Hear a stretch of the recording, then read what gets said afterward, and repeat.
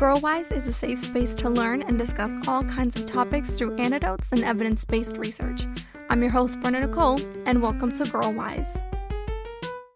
Hey girl, this week we're going to talk about something I hinted at a bit in the last episode, and that is all about boundaries. Now, over the past few years online, it has been a buzzword that we keep hearing over and over again. And when that happens, it starts to get confusing on what it actually means. Do you know what boundaries actually consist of? I recently, in my mid-20s, really just understood it. Also, are they even necessary? We're going to break all of this down and more. Hey everyone, before we begin, I wanted to give a clear and important disclaimer to ensure that listeners understand the limitations of the advice given on this podcast. I am not a professional or expert on the topics being discussed, and you should always use your own judgment when it comes to where you stand on a subject and making decisions.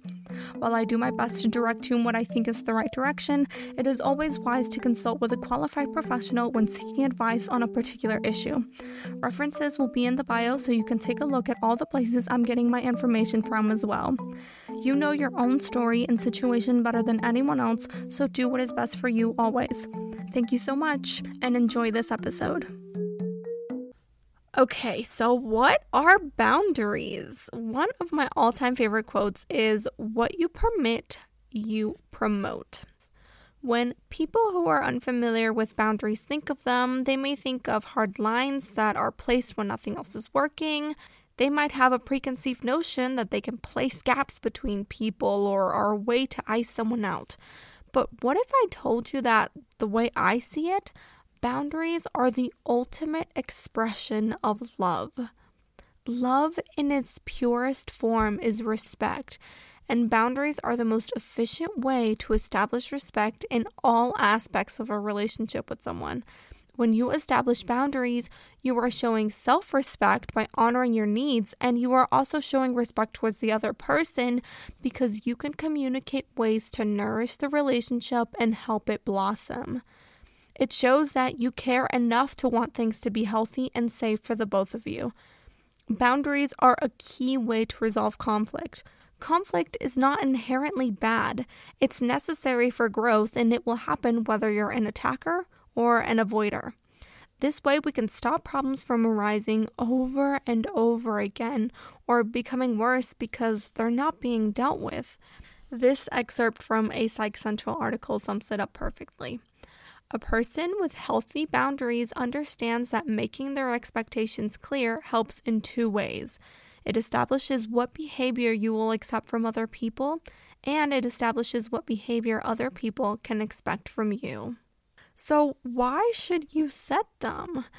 Setting boundaries helps protect our identities, establishes safe spaces within our life, protects our mental and physical well-being, and overall helps the relationships we carry with other people.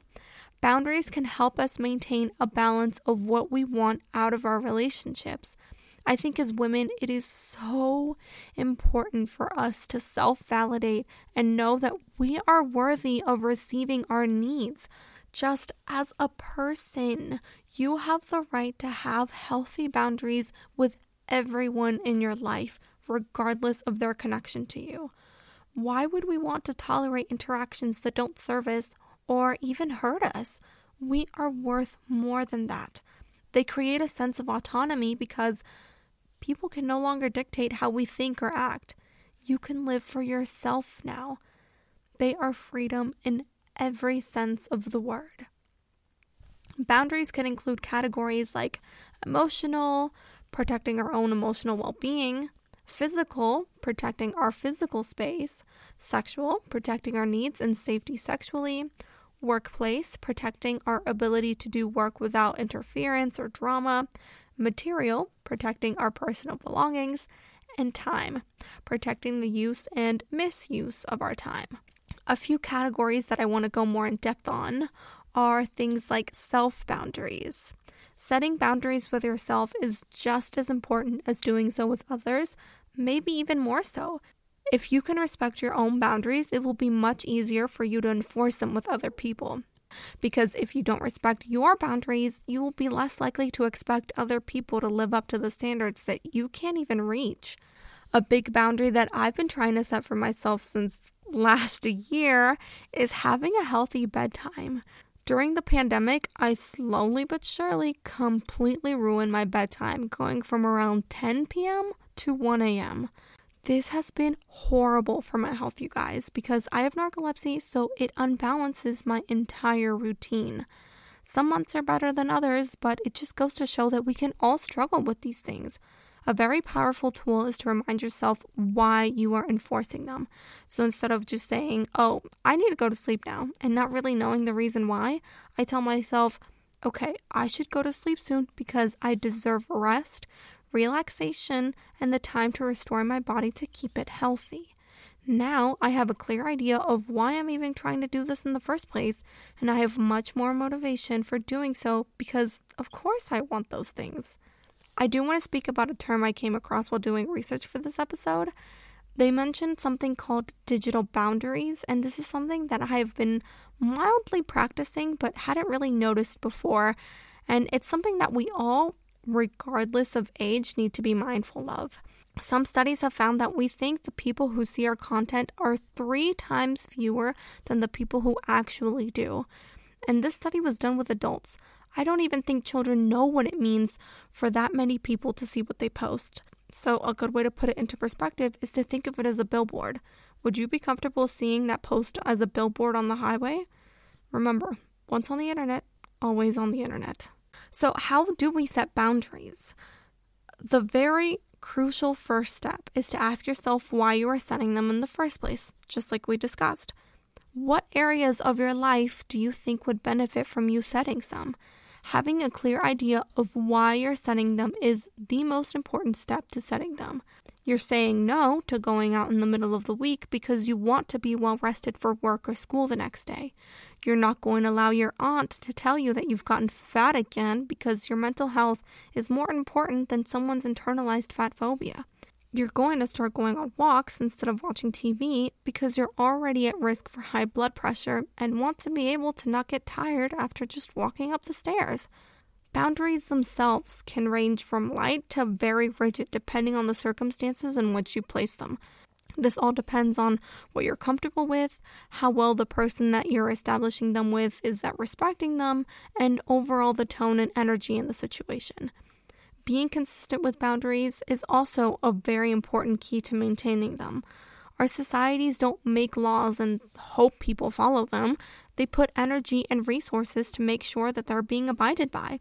It's the same principle. When people are testing them, you must be consistent in standing up for yourself. Also, setting them early on in new relationships is the most efficient way to know where you stand. This can help avoid any hurt feelings, conflicts, or confusion. Also, knowing that you can be empathetic while still setting them. Forgiveness and boundaries coexist. Respecting other people's boundaries is also very important. You cannot expect others to respect your limits unless you're going to do the same. And new ones can always be added at any time. We never really stop learning about ourselves, and like I said in the last episode, it's okay to change your mind about things. If you've never set them before, you could try with some light boundaries first and see how it goes. But what happens when people challenge them?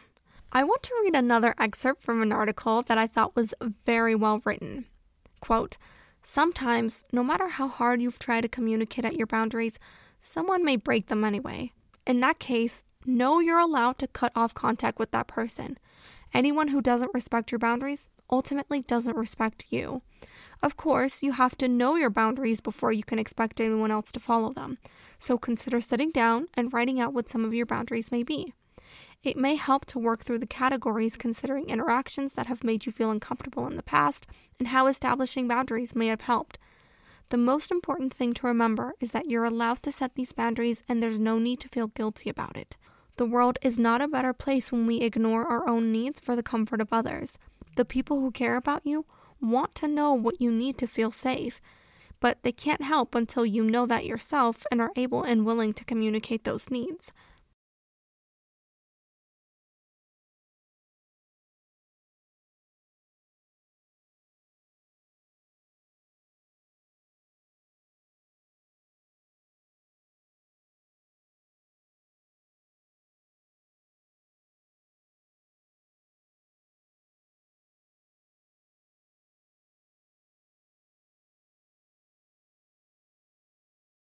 people who are not used to boundaries can sometimes find them challenging to follow. I know this is true because in the case of my very traditional Catholic older family member that was raised in a household where she, as a woman and second eldest of 9, needed to serve and make everyone else around her comfortable and not herself. So when I came, along with the help of societal changes, to recognize that feeling safe and comfortable was much more important to me than making others happy, she genuinely did not understand. And of course, if it's been ingrained in your brain that putting yourself first is the rudest thing that you can do, then it's not going to come naturally. The problem was so bad, and it pains me to even say it, that even small acts of self-love, like eating healthy for her well-being, are completely foreign to her. She always puts herself last, and that is not an admirable quality, because now she has stage 3 kidney failure. And this might seem like an extreme example, but I'm sure there are so many people out there that have seen or experienced something similar. In the older generations, it was the norm. And I'm not trying to shame them. I can empathize and know that they were doing the best that they could, and we can also learn from them and realize that we no longer have to live that way.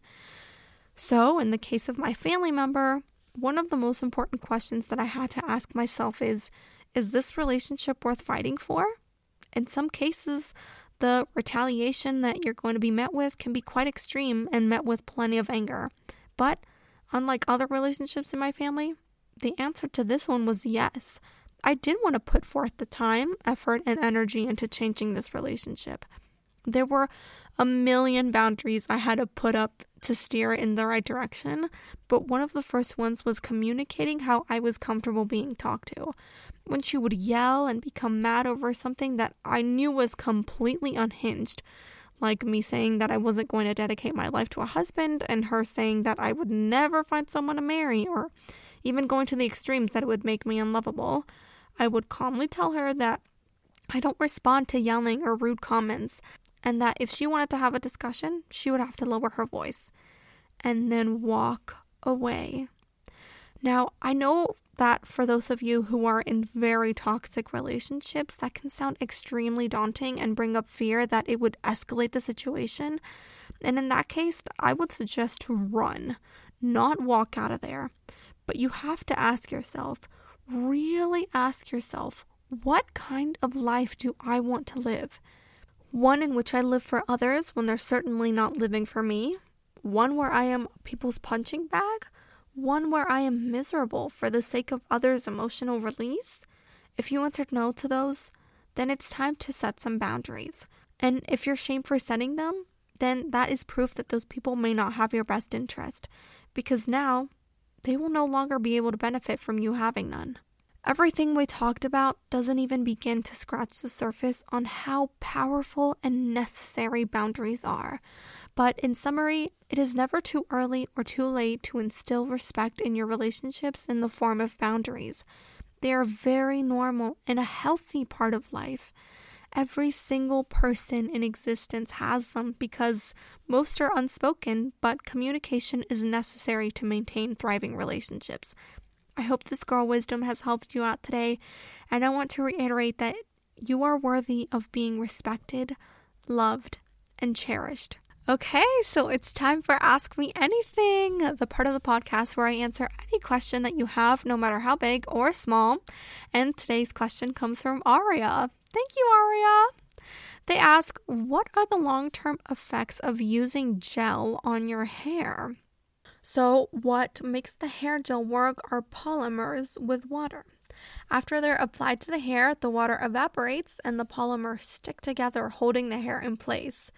Different polymers are better in different weather conditions, so if you're using a polymer made for mild climates like PVP or poly-N-vinyl 2-pyrrolidone, it will become dry and flaky in dry climates and sticky in the humid ones. From my research, I found no information that these polymers actually cause any hair damage on their own other than irritating the scalp when mixed with sebum from constant application without washing. The real problem lies with harsh chemicals added to these products to cut corners on production cost and extend the shelf life. Things like parabens and sulfates, which are meant to stop the growth and cultivation of bacteria and fungi in the product, can irritate the scalp. Alcohol notoriously dries the skin and scalp, so if the gel contains this, it can even cause hair loss. In conclusion, by washing your hair regularly, not using gel on the scalp, looking for products without harsh chemicals, and making sure you aren't sensitive to the ingredients in the product, there isn't much that long-term use of gel will do. But experts still prefer pomades or defining creams. And there's this product I found that's called styling powder. It mimics a texturizing spray and gel at the same time, and it blew my mind. I'll definitely have to try it out and let you guys know how it goes. Now, this is all very different from hairspray, which has its own different list of ingredients. But there you have it, besties. If you want to submit a question, you can send it to girlwisepod@gmail.com. That is girlwisepod@gmail.com. Don't forget to follow, rate, and review this podcast, as it helps me out a ton. There's a new episode next Saturday, so I'll see you there. Bye!